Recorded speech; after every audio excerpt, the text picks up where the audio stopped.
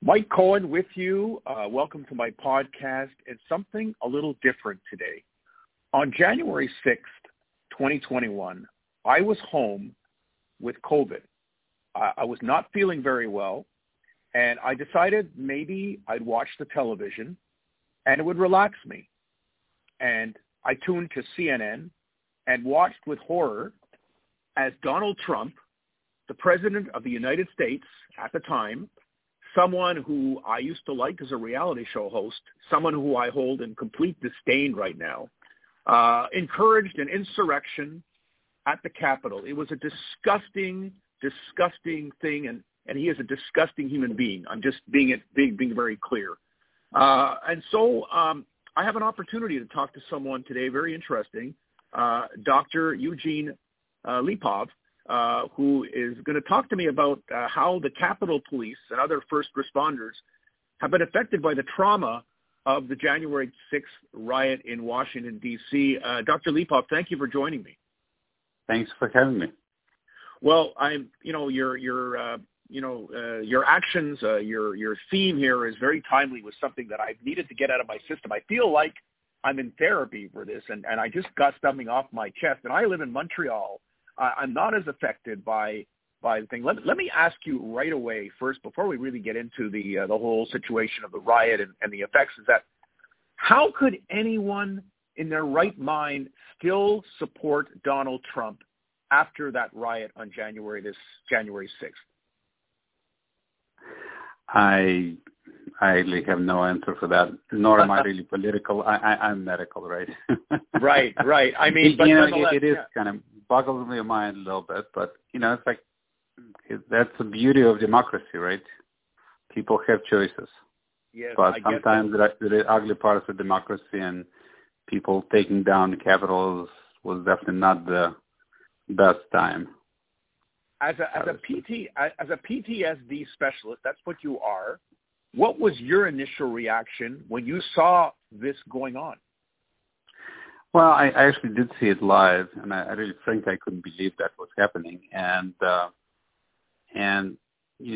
So I've talked a lot about election trauma disorder, where people published on that in 2016, and then the mere election, the prelude to this, was really very problematic for a lot of people.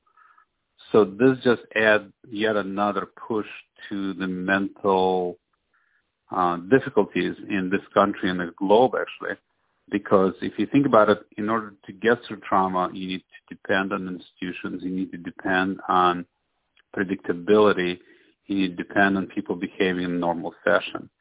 Seeing Capitol being overrun by a mob and then seeing lawmakers being chased around, potentially with threats on their lives, is very disabling to people, and I think we haven't seen all the scars yet, but I think the scars were huge.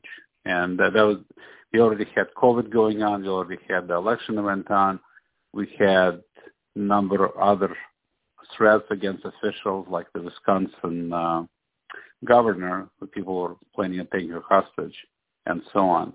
So that just adds to the entire threat in the country.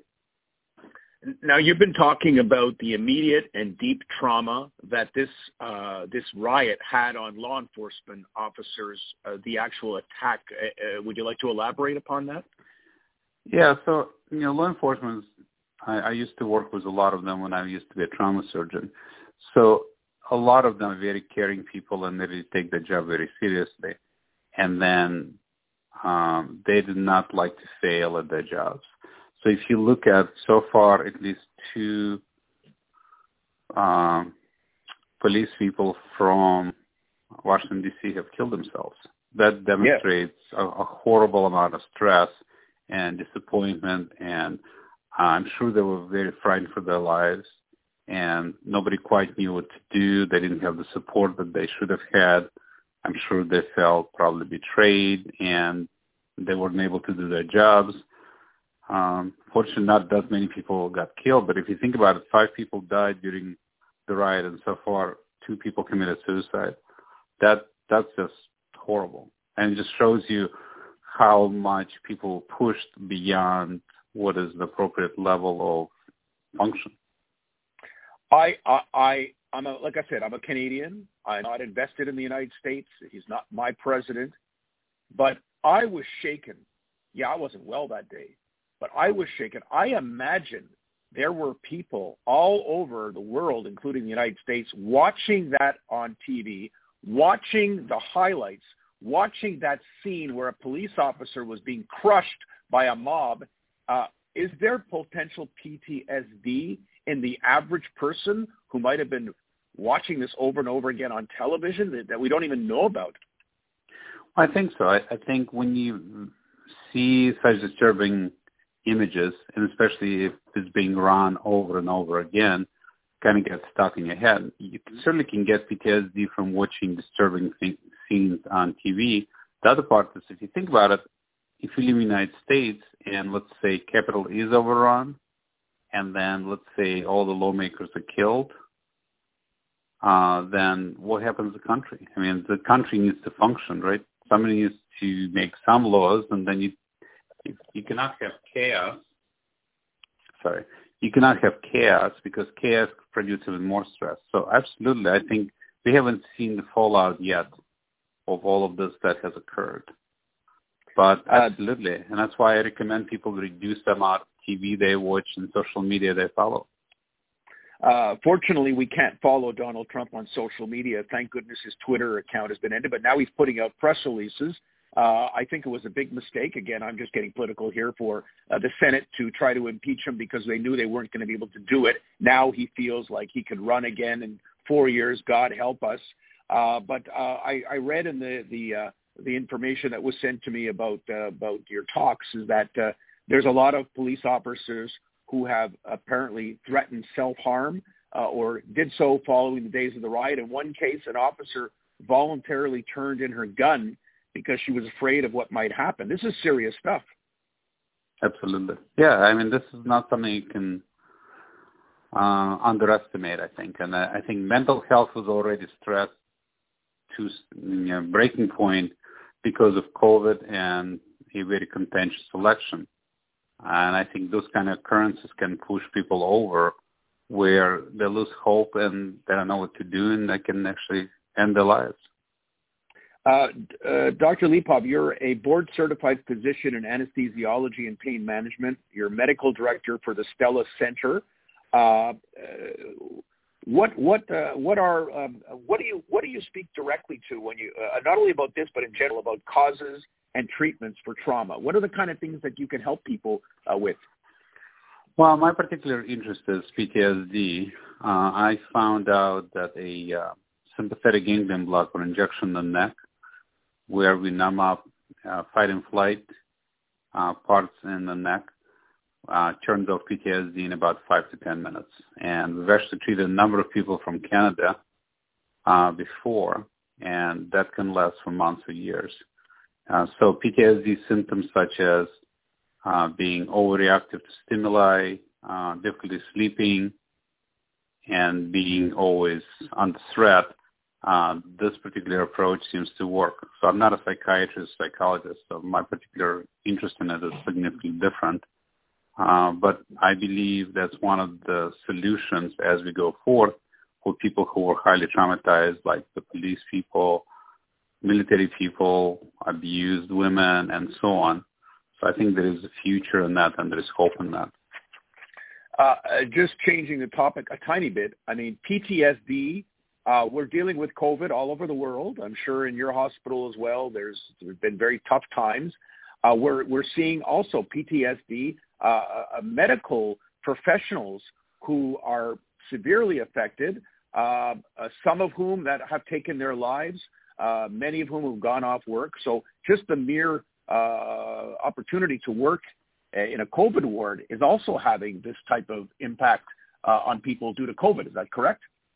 Absolutely. It's not just mere. I mean, if you think about it, if you have, at least in the beginning until we got our vaccine, we had no hope. And we had people who were working a ridiculous amount of hours, and people are dying right and left. Physicians don't do very well when people die right and left next to them, especially when they're in charge of that.